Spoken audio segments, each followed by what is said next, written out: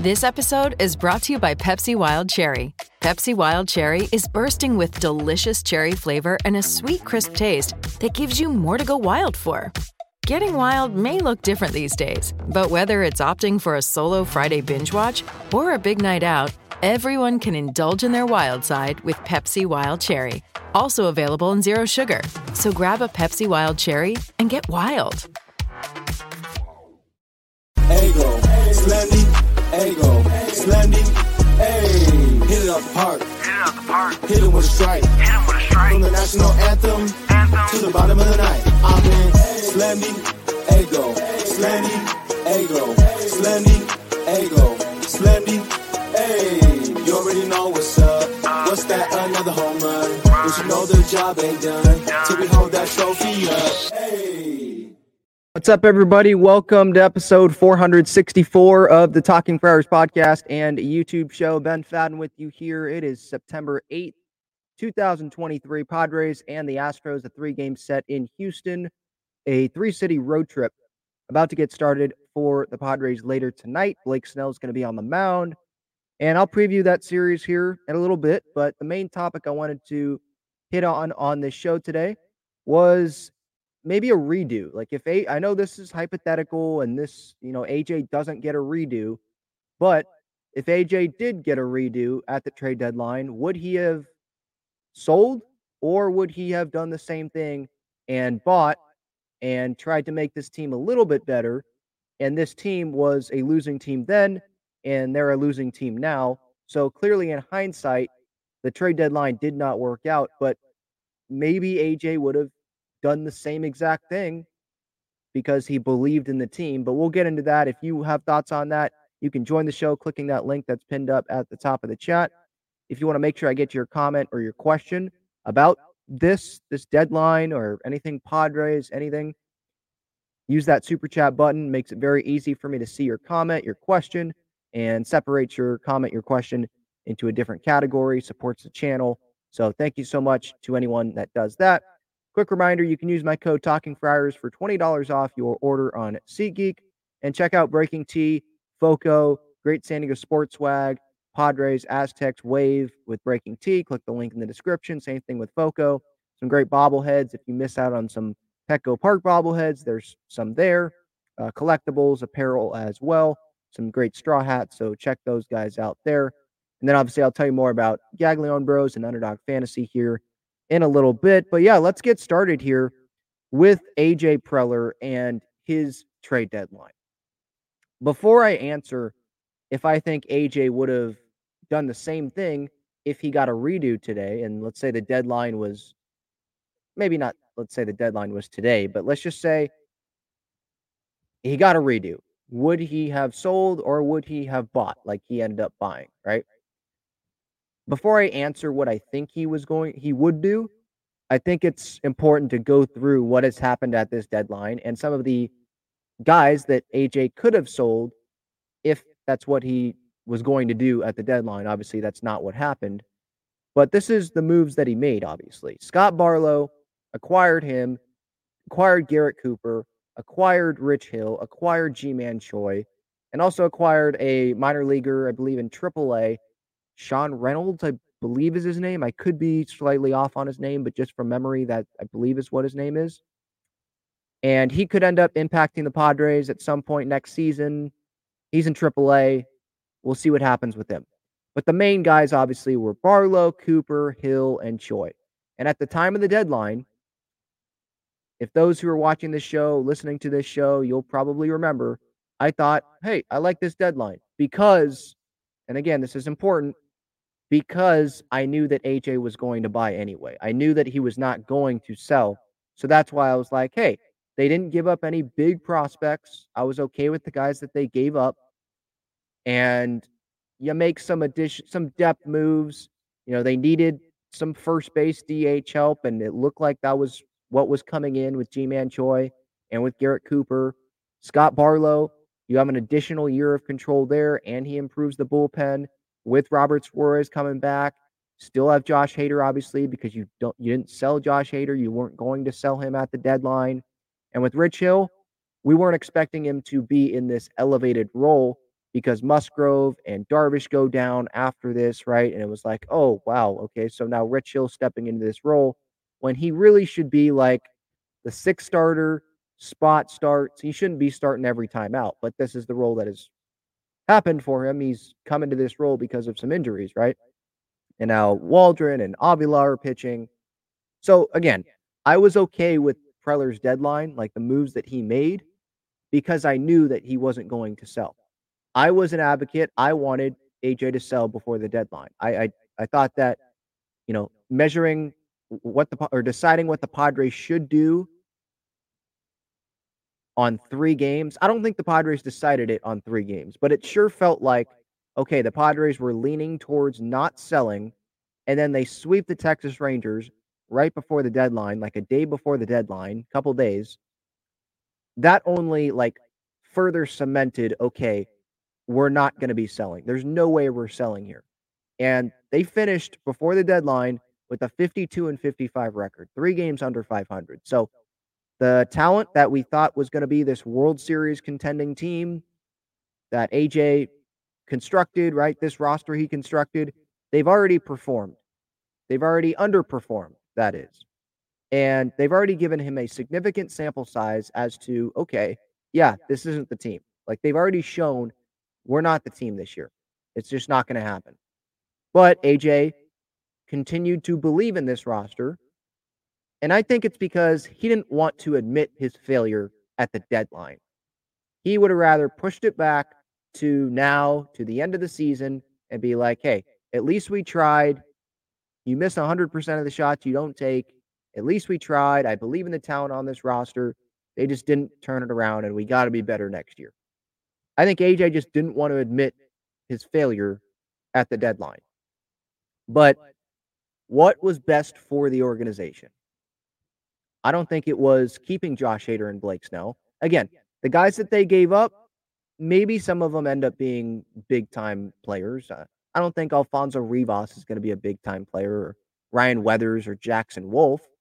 But Estier Suero, I think is his name, one of the guys they gave up. Maybe he ends up being someone. I'm not pissed off about the guys that they gave up. It's that they did something that obviously shouldn't have happened. Like there were red flags all over the place saying, "Hey AJ, no, don't go by here. Come on, this is the team. You know that they're not going to go anywhere this year." And they wasted Blake Snell. They wasted Josh Hader. Josh Hader, a 1.13 ERA in 2023.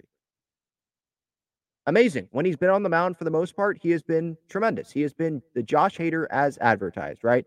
That big name closer, great. I'm not complaining about his on-field performance. But since the trade deadline, he has pitched 7 2/3 innings. That is it. We're more than a month from the trade deadline. 7 2/3 innings. 9 appearances since the deadline.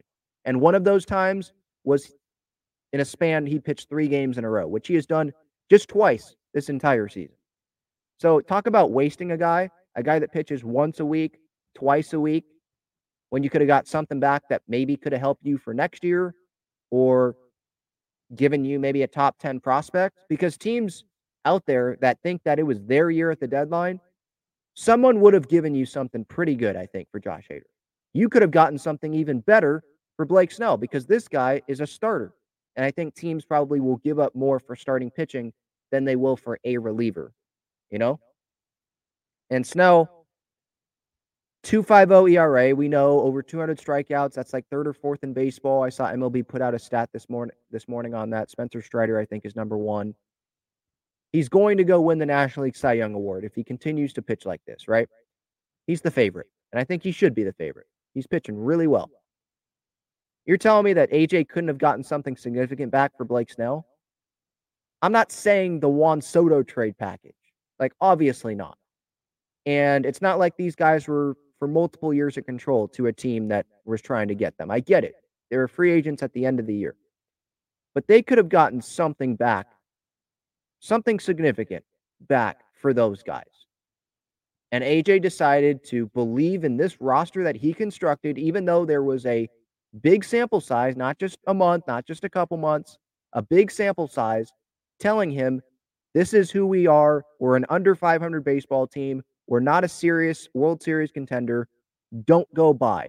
How about you don't waste Blake Snell's best year? You don't waste another year of Josh Hader in his prime. Don't waste that. Go set yourself up better for the future. Seidler, he loves you. You're probably keeping your job. So how about you set your own job up, if that makes sense, your own job up better, for the future. And instead, he does this, and oh my gosh, Scott Barlow, okay, one more year of control, shutouts in 10 of his last appearances. I'm fine with that move. I was fine with some of the moves here. It was that they're wasting Snell and Hader this year. That's what bugs me. Garrett Cooper, 748 OPS in 25 games, but it obviously hasn't mattered that much. And, look where the Padres are at right now, still under 500, and he's a free agent at the end of the year. Was that worth it? Rich Hill, the guy is throwing batting practice, right? Free agent at the end of the year. And G-Man Choi, the guy has 0 hits, and he's gotten hurt multiple times. Once, the latest one was on a rehab assignment. These moves just have not worked out for the most part. Barlow, okay, he's here for one more year. But these one-year guys that AJ decided to bring in, and you keep Snell and Hader on the team, it was just a waste. It was just a waste. And AJ has done this in the past, where he doesn't trade Justin Upton before the deadline there, right? When they could have gotten back, who was it? I think Michael Fulmer, wasn't that the report? They could have gotten him back. He is someone that continues to go all in. He goes all in the offseason, which we like, right? I like these signings, and we thought that this team was going to be a World Series contender. But the problem is, it's okay to go all in the offseason like that after making the NLCS. I get that. I love that. But it's the part where you go all in this during the season, right before the deadline, where the sample size would tell you from this season, this isn't it. This Padres team is not it. Set yourself up to continue to go all in and be in a better position for next year, because you can't control this year. You can't change the past from what has happened earlier on in this season. The season was over. I guess you could say the season wasn't over then. They were only 3 games under 500. Okay.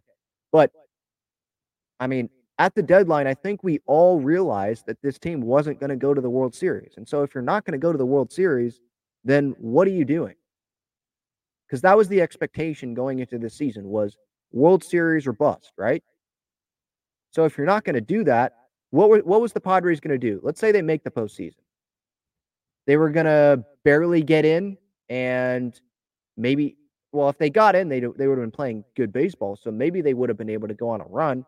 But I think most of the fan base, again, they just didn't see that happening. And that was more than a month ago at the deadline. And look at where the Padres are at now. And so that's one of the things with AJ. And Seidler had to be involved, obviously, in those conversations. Those are some negatives about people who run this franchise, is they go all in, and then they continue to go all in at the same time. They make it worse. They've made things worse instead of, okay, you go all in, that's fine at one certain point, but you keep going all in when you know you shouldn't be going all in. At least I think most of the fan base knew at that time you shouldn't be going all in. So, yeah, to answer this question before I get to Matt here, would AJ Preller sell at the deadline if he got a redo? I don't think he would have. I have a hard time believing that he would have. He'd probably tell the media right now, if someone asked him that question, if you got a redo, would you have sold? He probably would say, well, in hindsight, it's easy to say that. But at that time, we were still in it. And look at all the talent on this team. I still believed in those players. And I wanted to give a positive message to the clubhouse that, yes, we still believe in you. We care. We're going to try to improve this team around the margins, right? On the edges. And no, I would not have changed what I did at the deadline. I would not have sold. When I think, again, most of this fan base realizes the right thing to do, and some of it's in hindsight, but some of it's not. because I had the opinion before the deadline to sell Hader, sell Snell. It's not all in hindsight. Most of the fan base is like, you made the wrong decision. You shouldn't have added at the deadline. This team going into the year should have had enough talent to go make a deep postseason run, at least be a postseason team. And they weren't that at the deadline. They haven't been that team for pretty much all season long. So it just wasn't the right decision. And the thing is, AJ continues to believe in his team and believe in him and the roster construction and his plan.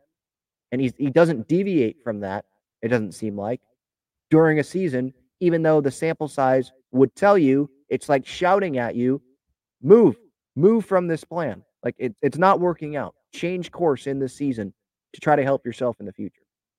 All right, Matt, he's on the show now. Matt, can you hear me? What's up? Hey, man.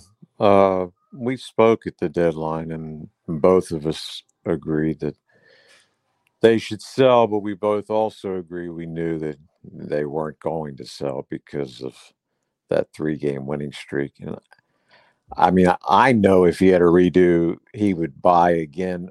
My only caveat to that is, I mean, we'll never know. There's no way to know. Is that Musgrove injury? I mean, it happened so quickly after the deadline.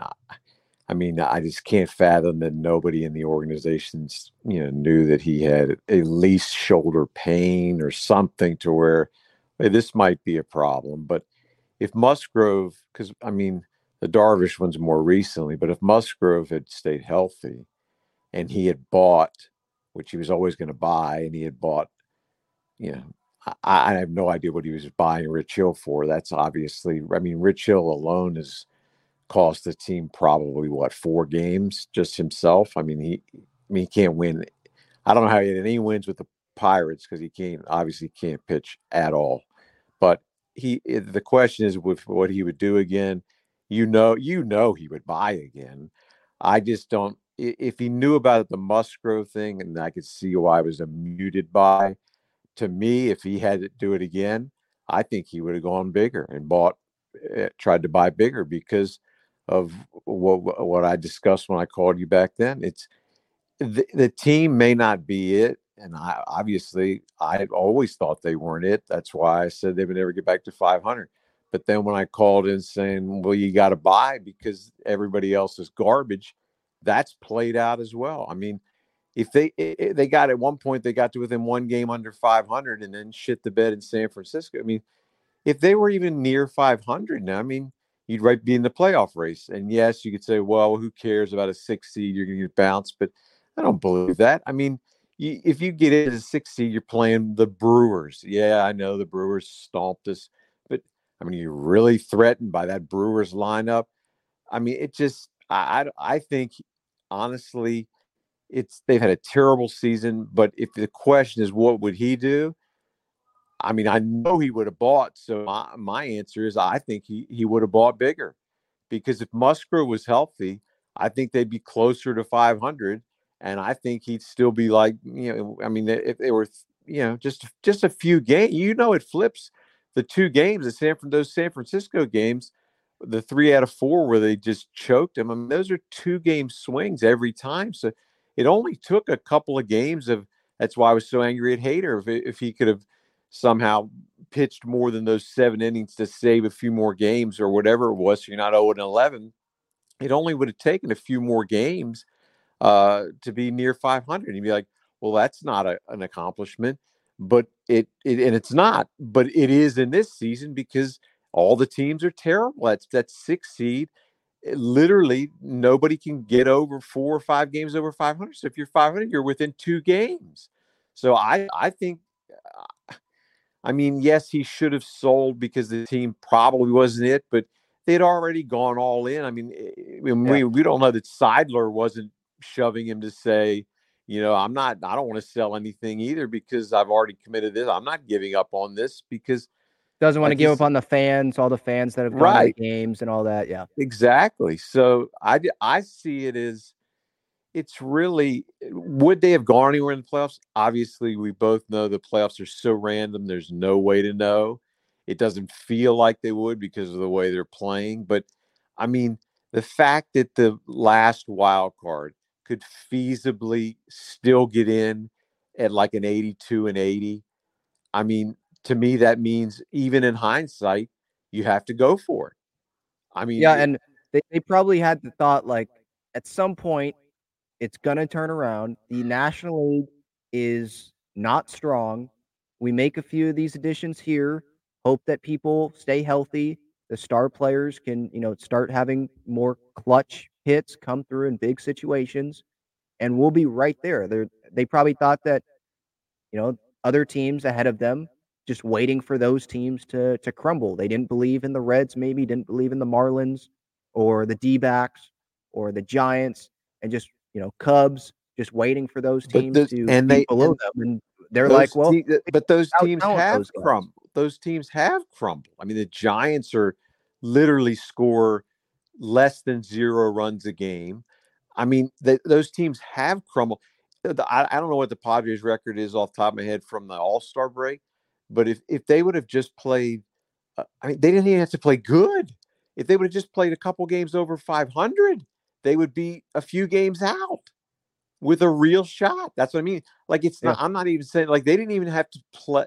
It's not like, well, from the All-Star break, if they would have gone whatever 24 and 8, all they would have needed is just a few games over 500 from where they were.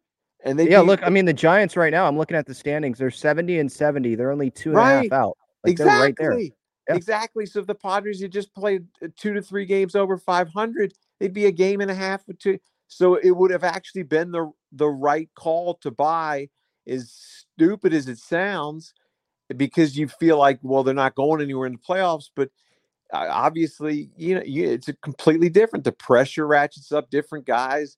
I always go back to the Eddie Rosario of the Braves, who carried that. He was a nobody that carried them on their way to the title in one of the series.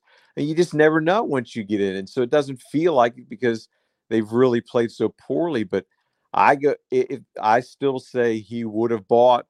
And I'm actually disappointed that he just did the fringes. I know a lot of the guys, there's not a lot of spots open, but getting Rich Hill and G Minch, I mean, you just knew there was nothing there.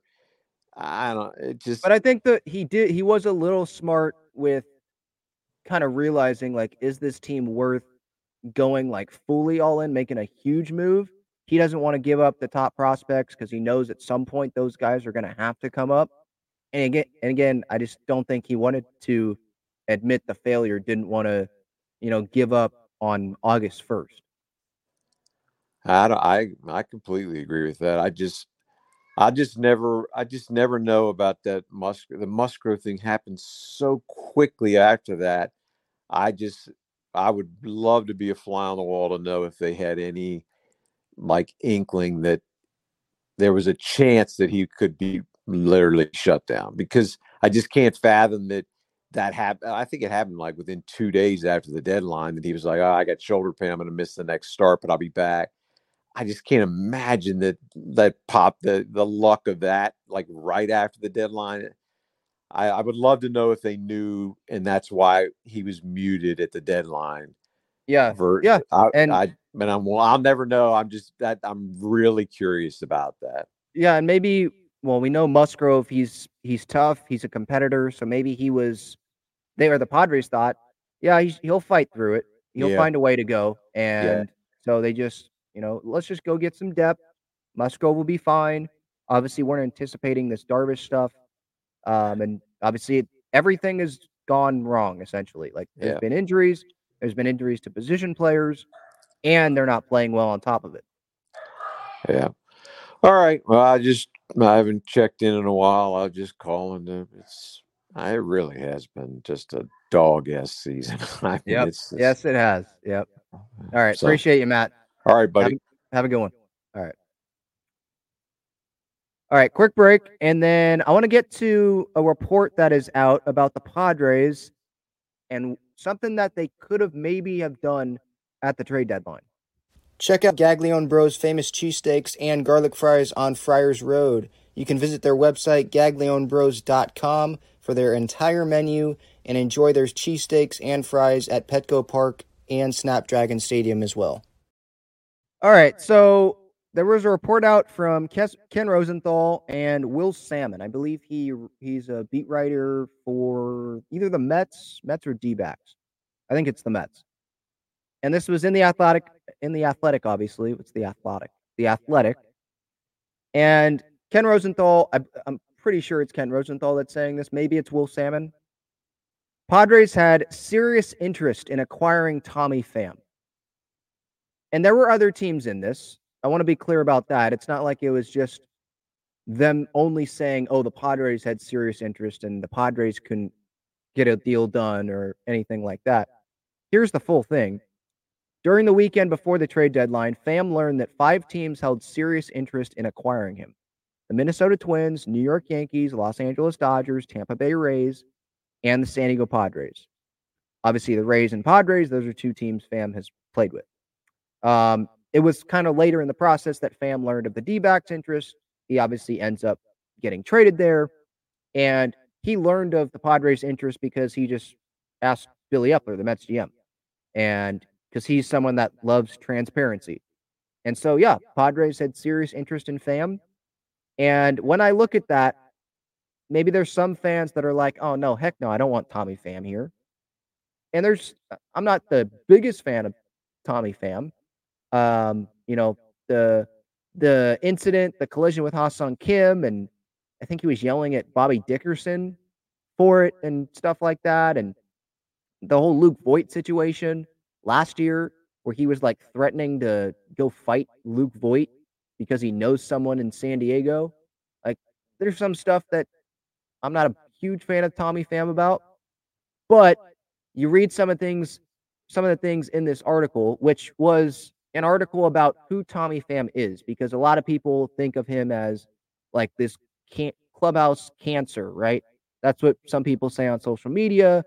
And, you think of the slap, right, of Jock Peterson over fantasy football in the outfield. I think that was last year. And it was about people having the wrong perception, I guess, or what they think of Tommy Pham is incorrect. And what I read in this article was a lot about how hard he works, how serious he is. And it's like, man, the Padres could have used a Tommy Pham this season. Now, at the deadline, would it have been too late? How much of a difference would it have made? Tommy Pham coming in the middle of the season? I don't know. But it seems like the Arizona Diamondbacks are benefiting from Tommy Pham. Seems like Torey Lovullo and I think Mike Hazen runs the baseball stuff with the D-backs. They love him. They love what they bring to the clubhouse, or what Pham brings to the clubhouse. Buck Showalter seems like he loves Tommy Pham in this article. And so it's like maybe he would have made a difference in the middle of the season. Now, I know there's a lot of players that are already familiar with Tommy Pham. Maybe players gave an opinion to AJ Preller and were like, don't really feel like we need Tommy Pham or don't want Tommy Pham. But AJ, we know because of reports like AJ, he really does like Tommy Pham. And it's pretty obvious why. Like the work ethic, how serious he is, how much he wants to win based on these quotes here. It's pretty obvious why AJ likes Tommy Pham. And as a baseball player, this article makes me want to like Tommy Pham more because of how hard he works. There's reports about Dennis Lin just wrote a piece about Ha-Seong Kim, and in that was Ha-Seong Kim spends more time in the cage than pretty much anyone other than Tommy Pham. That was in there. So he shows up. Bobby Dickerson, who was the infield coach, obviously with the Padres, he says, Tommy, he shows up with one thing on his mind every day, and that's winning a baseball game. Good teams, they win the free 90 battle. Francisco Lindor said of Tommy, day in and day out, he works as hard as anybody I've seen in my career, to the point where I told him before he left, hey, man, thank you for teaching me how to work hard again. That's Francisco Lindor, a guy that is making a ton of money, like the face of the New York Mets, right? Shortstop for the New York Mets. Thank you for teaching me how to work hard again. Now, for Mets fans, that might be a red flag, and Mets fans might be pissed off at that. Like, why is Lindor thanking Tommy Pham for teaching him how to work hard again? You're not working hard and you're making all this money. Like, that's a bad look. But as for Tommy Pham, like, dude, this guy has a lot of respect around Major League Baseball from past teammates, from managers. Pham says a lot of people don't want to be told what's bad about them, but there are people out there who want the opposite, who want to be told what's bad so they can use it to their advantage and improve and better themselves. And if I was in one of those player situations and I could be told what I am bad at and how I need to improve, what I can do to improve, I'd rather take that route than take the route of, no, no, no, don't tell me what I'm doing wrong. Just tell me everything that I'm doing right. Just pump me up and say that I'm the best there ever was and all that. I'd rather, no, nitpick. Tell me what I'm not doing the best. Tell me what I need to work on because that's just who I am. Like, I want to try to get better at everything. And that's the same thing with like this show or whatever. Like, if there's people watching or listening to this that think that I could do something better, they want me to implement something into a show, I'll listen. And maybe I'll do that. But like, I'm open ears. I want to get better. I want to improve every day. That 1% better thing, right? I want to try to get better. That's what I would be if I was a player. And it feels like there's some Padres in that clubhouse. And obviously, I'm not in there. I'm not allowed to be in there. But maybe there's some in there that aren't like Tommy Pham. They aren't like some other guys where they want to be told what they're doing wrong. And maybe there's some guys that are like, no, I got millions of dollars because of how I have played. I'm not going to change that. That has worked for me. I'm not going to change it. Even though it's not working, they're not going to change it. So a willingness to adapt, a willingness to change. Maybe there needs to be more of that in that Padres clubhouse. Again, that's not me like any reporting or knowing anything. That's just me throwing it out there because I see this quote from Tommy Pham, and I'm not saying that like he's referencing the Padres, even though he has been in that clubhouse. That just made me think of the Padres. Like, why are they underperforming? You know, why is that? I was listening to Darren Smith, I believe, earlier this season. He mentioned, like, yeah, Juan Soto, he's known as someone that he just goes and does his own thing. So, again, Juan Soto, he's having, I think, a pretty darn good season. Not Juan Soto season, like what we expect, but he's still having a pretty good season. So, and the years before this, he still has had pretty good seasons. So, I understand if he has his own routine and all that, like he just goes and does what has worked for him. But maybe some guys need to be told, hey, you need to get better at this. You're slacking off with this, or you need to prepare better, or I don't know. I don't know what it is. Maybe it's not just the players in the organization. Maybe it's coaches. Someone needs to tell you need to prepare this person better, or you need to do this better, or whatever. It could be anyone in the organization. You know, you could go to AJ Preller, right? There's been reports about him wanting, yes men essentially, like not listening to everyone in the organization if they have a different viewpoint and don't like the viewpoint that AJ has, right? Maybe AJ needs some of that Tommy Pham, right? If that makes sense. So yeah, I think the Padres, maybe that's part of what they were missing this season. And Tommy Pham, if you compare it just on the field here, Tommy Pham, Trent Grisham, Tommy Pham, 1.5 WAR, 784 OPS, 114 OPS plus, 13 home runs. Trent Grisham, we know Soto and Tatis would be starting, but what if Pham was starting? Okay, the defense probably not as great. Grish has a 2 WAR, Grish 668 OPS, so Pham, the better offensive player. Grish 88 OPS plus, Pham 114, 12 home runs for Grish, 13 for Pham. So not a big difference there, obviously. I think that was before last night, and I think Pham may have homered a couple times, so he has a little bit more of a lead on Grish there. But you're probably getting the better offensive player, and I'm not saying Grish doesn't want to win. Like, I'm fine with Grish being on the roster, but if you want more offense out of your outfield, you probably want to have Tatis go to center field and bring someone else in that is better offensively than Trent Grisham. Because Trent, these last couple years, average is not everything, but it is something. And when you're hitting 200 or hitting under 200, I'm sorry, that's a red flag. There's something not right there. That has to be better. I'm not saying you have to hit 400, but you should be hitting better than that. So again, I don't want to like give up on Trent. I think he's a valuable piece. He can be a valuable piece to this Padres team defensively. And he does have some power potential. And when he does hit the ball sometimes, I mean, he hits it hard. But I mean, you're weighing Pham and Grish. Who's the better offensive guy? Tommy Pham, at least this year. So we'll see.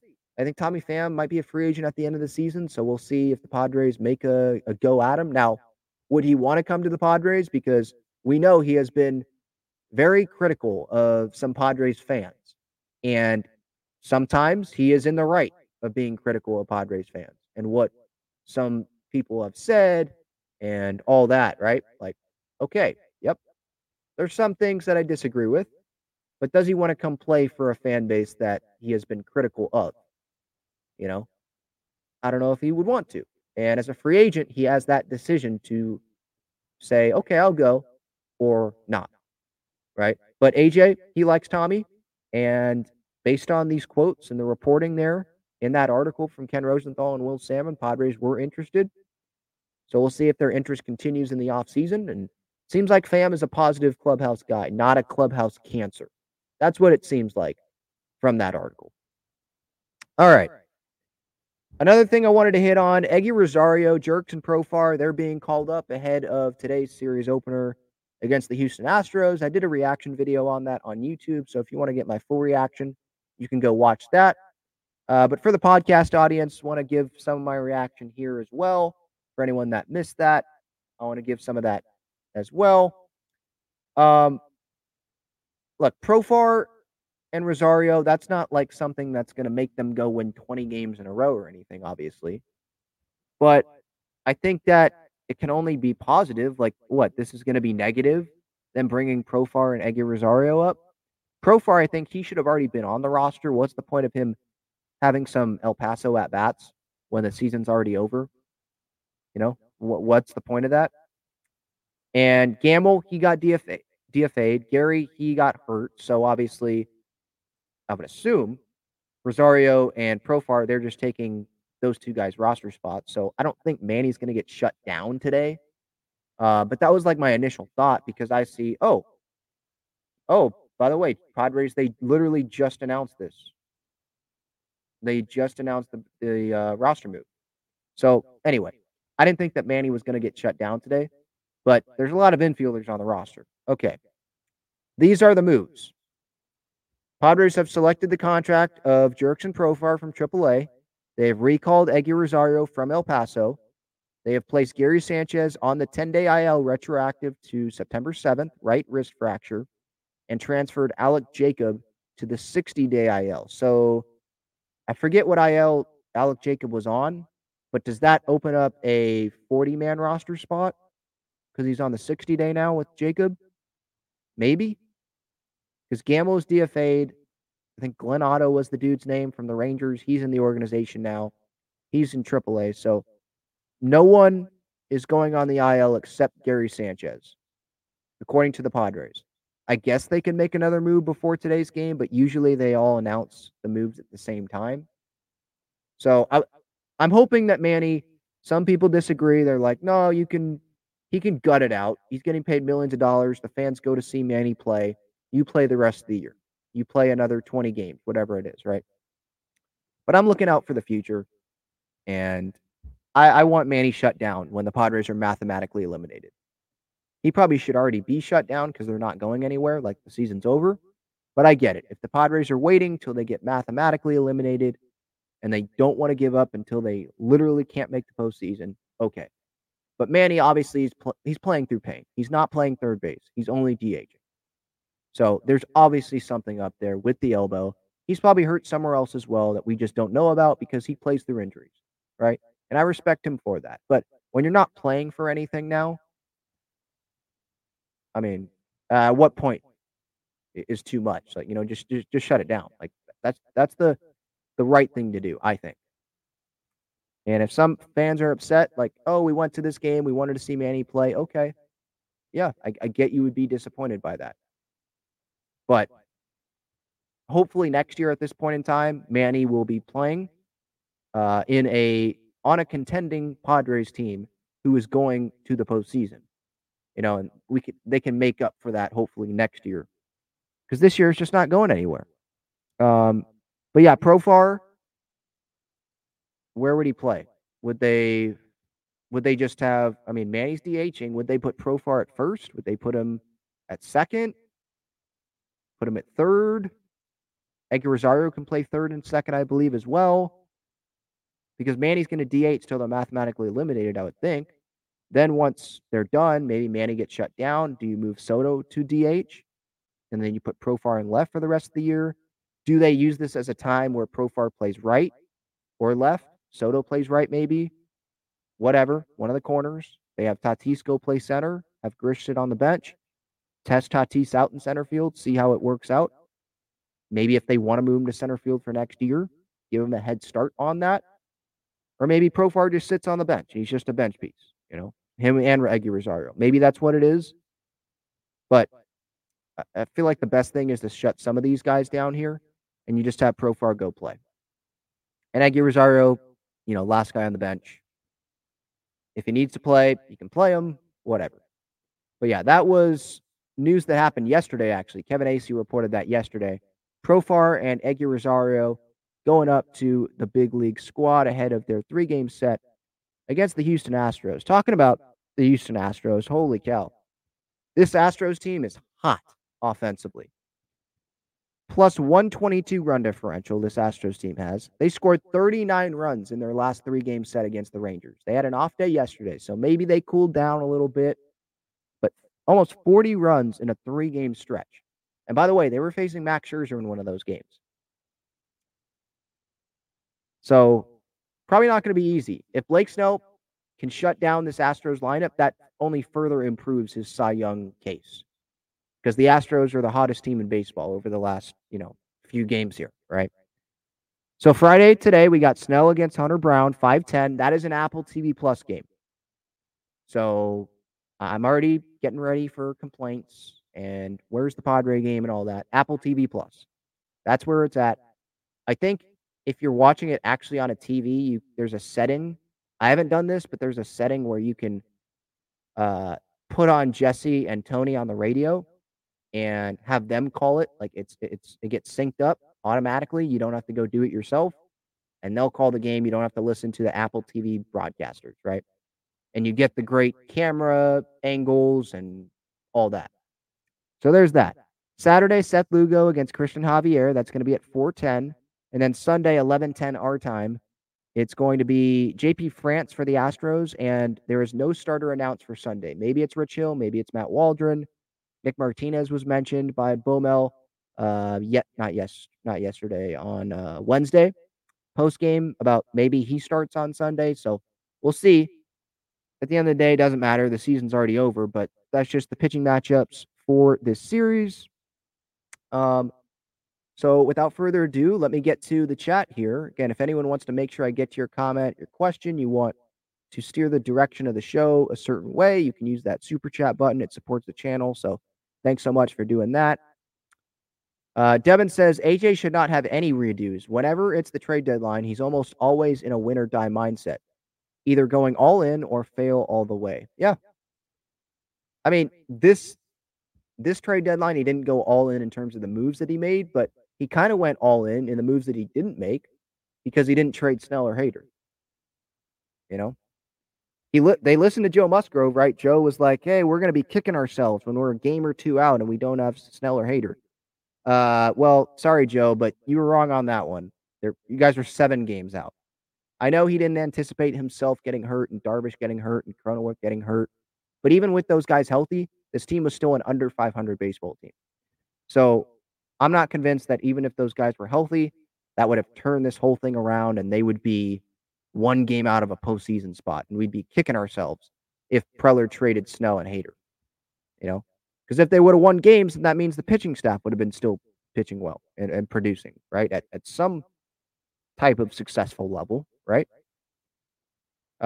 Joseph says, how's it going, Ben? I always get Gaglione Bros when I'm at Petco. The garlic fries, yes, those garlic fries.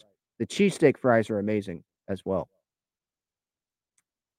Jung Hoo Lee says, I'm a huge fan of your channel. I never miss an episode. Thank you. I appreciate that. I appreciate anyone as well that, runs into me at Petco, says hi. I've always had positive interactions with you guys, so I appreciate that. Devin says, Preller doubles down, wants to be the winner of making trades, and all of the trades he made throughout, he's lost more than he's won. Yeah, pretty much. There's been some big names that he's brought in. You go Musgrove and Darvish and the Cronenworth deal. I'm trying to Snell, obviously. I think that's a win for the Padres. Like, there's big guys, obviously Juan Soto you can point to, and Josh Hader, but a lot of them have not been so great. Obviously Tatis, but I was thinking more like recent moves. But when you make that many moves, yeah, you're going to win some and you're going to lose some. It does feel like he's lost most of them. Like, some of them obviously they're big league guys, but they haven't lived up to the expectations that probably we thought that they were going to live up to.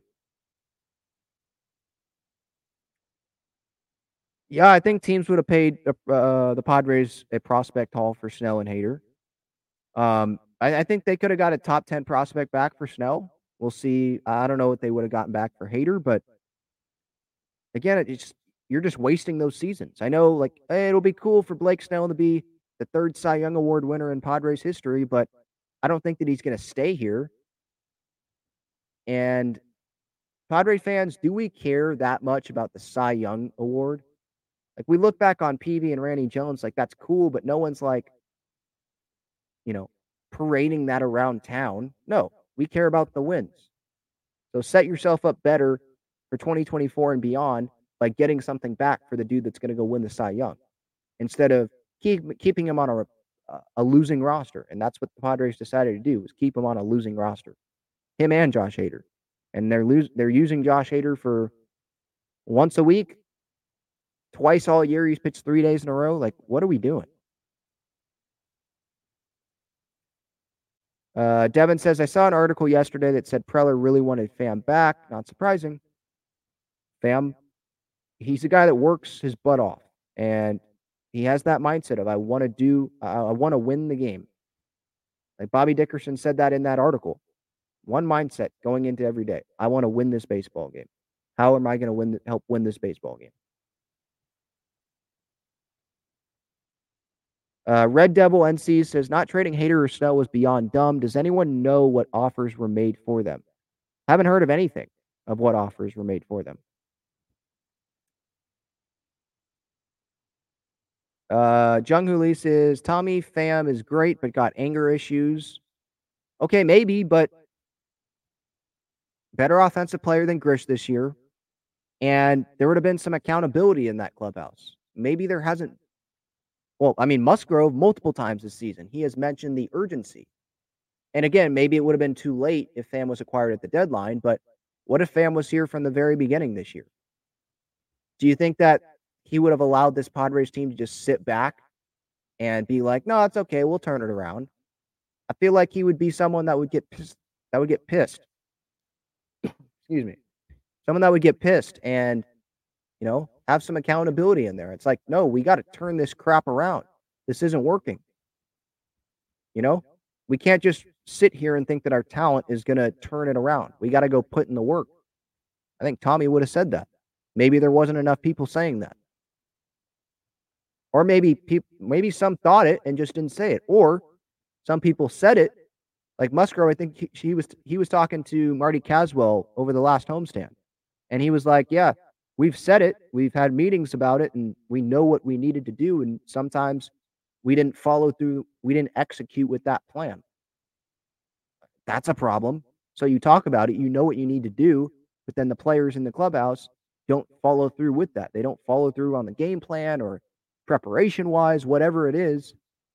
That's an issue.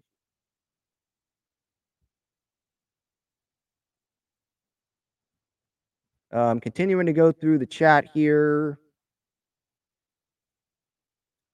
JD's third says Manny's always pissed. No one respects him anymore. He hasn't won anything. Xander's a 2-time World Series champion and is now the leader. Nando looks up to X.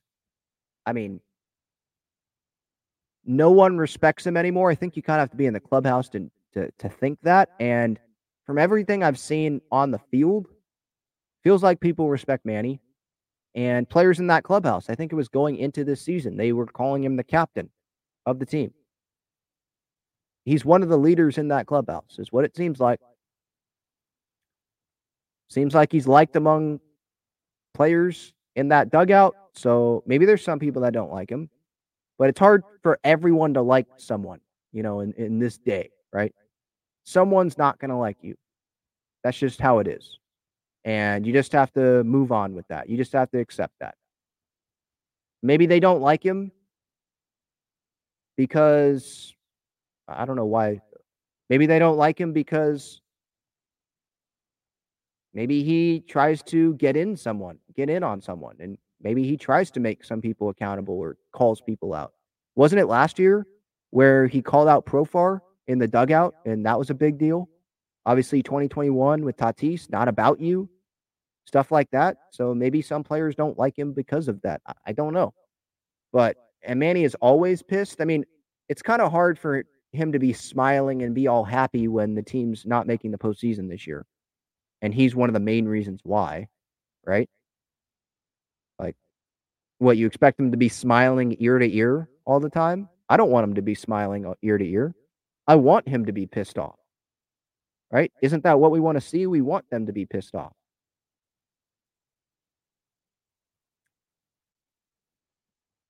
How much salary would you eat to get rid of Manny? I wouldn't eat anything.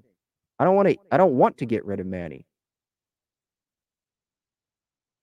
I think he'll come back super motivated, super pissed off for, next year after what happened this year. And he'll have another really good season. And hopefully the injuries don't happen.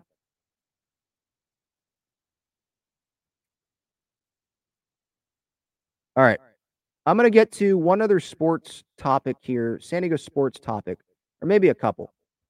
Yeah, I'll get to a couple here. So San Diego State, they've got a big matchup upcoming this weekend, Snapdragon Stadium on Saturday, big CBS game against UCLA. UCLA, they won their first matchup against Coastal Carolina in week 1. Obviously, San Diego State, they played 2 games. They beat Ohio. They beat Idaho State. There's been some things where it's like, okay, that area needs to improve. They've got to get the passing game going. Jalen Maiden, there's been some bright spots, though, there with Jalen Maiden. First week 0 for them with the passes to Mark Redmond. And then last week, using his legs, like there's positives there. But there's also some things where Aztecs fans are going to be worrying a little bit because the amount of points that were scored last week from Idaho State probably wanted the defense to show up a little bit more. And you obviously have UCLA coming in, and that's obviously a bigger name school, Power 5 conference, and you're like, okay, they're going to have to play a lot better if they're going to want to beat UCLA. And maybe San Diego State was saving some things for UCLA this week because they thought, yeah, we'll beat Idaho State, we'll beat Ohio, and they ended up beating them. So we'll see what happens, but it's going to be an interesting matchup. And I don't think this is a must-win game for San Diego State because are their eyes set on going to the college football playoff? No, like even if they were undefeated this year, they probably wouldn't go, right? Are their eyes set on a New Year's bowl game? Okay, maybe, but if they go undefeated, like that's probably the only way that happens. And I think what their eyes should be set on is trying to get better going into that Mountain West schedule and then going and winning the Mountain West, right? And so this UCLA game, like if they lose close, I don't think that's the end of the world. And I think we could find some positives from that. And then they move on, Oregon State and Air Force and Boise State. If they can win those couple games there against those Mountain West opponents there, I think we're going to start feeling better because you'll look at the overall record and be like, oh, that's a good start to the season. And then you also have the backup of, well, they beat these top teams, these competitive, tough matchups in the Mountain West. So you would think that they're only going to get more comfortable in the system with the players that they have on the roster, and they'll only continue to build. So I think the next games after UCLA are probably going to be more important. But it seems like Snapdragon Stadium is going to be pretty full. We'll see about that. I know UCLA sold all of their, or they gave away, or whatever it is, all of their allotted like 2,500 seats. And Snapdragon's probably going to have at least 30,000 fans there, which will probably be I think it's going to be the biggest attendance since the Arizona opener. The opening of the stadium, which obviously the weather was terrible for that. So we'll see we'll see if it looks empty. We'll see if it looks packed on TV. I'm interested to see that. But I think a lot of the talk needs to be on the team, not on attendance and, oh, they need to fix the attendance issues at San Diego State and all that. Like, okay, we can talk about that, but let's have more of the focus be on the team. I feel like more of the focus is on things that are not on the team. I think the focus should mainly always be on the team, not on, oh, Snapdragon Stadium and, oh, the attendance. That's my thought on that. Okay. I also wanted to discuss something that just happened with San Diego FC this morning.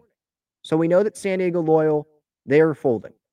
And so what I thought was going to happen was, okay, there's months here where Andrew Faciliatis, he made this announcement to give some time for his employees to maybe find an opportunity with San Diego FC, find an opportunity somewhere else. Maybe it's not in sports, but find another job, so that they'll be set up well, right?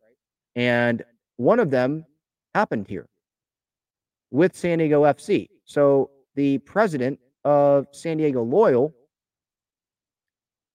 Ricardo Campos, he is now taking a position with San Diego FC.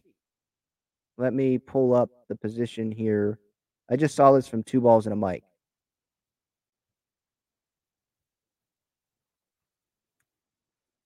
Okay, this is actually from San Diego Loyal right here. They released this. Ricardo Campos will depart San Diego Loyal and his role as president of the club. The veteran executive will stay on as club consultant for the remainder of the season. Obviously, the team's folding at the end of the season, so he's kind of staying on there. Travis Lamprecht, currently vice president of marketing and communications, has been named head of business operations for San Diego Loyal. Now, for San Diego FC, Ricardo Campos, he is now going to be the executive vice president of operations. We know Tom Penn, CEO. He is like the big guy there, like running things, right? But now there's going to be Ricardo Campos, and I think the big role here is like he knows San Diego more than Tom Penn and can help. I don't know what this role like entails here, executive vice president of operations. He's probably familiar with how things are run in San Diego more. But I think this is a smart move, San Diego FC, I think it's best, like I said when San Diego Loyal folded, the best thing for them to do is to give people working with San Diego Loyal the opportunity, if they want it, to come work for San Diego FC. Some might not want to because they hate San Diego FC and because of what they did to San Diego Loyal and all that. But the least that they can do is give the opportunity to people like Ricardo Campos to come in and work for the organization. Because these people that were working for San Diego Loyal, it seems like they love San Diego and they really do care about the soccer in San Diego.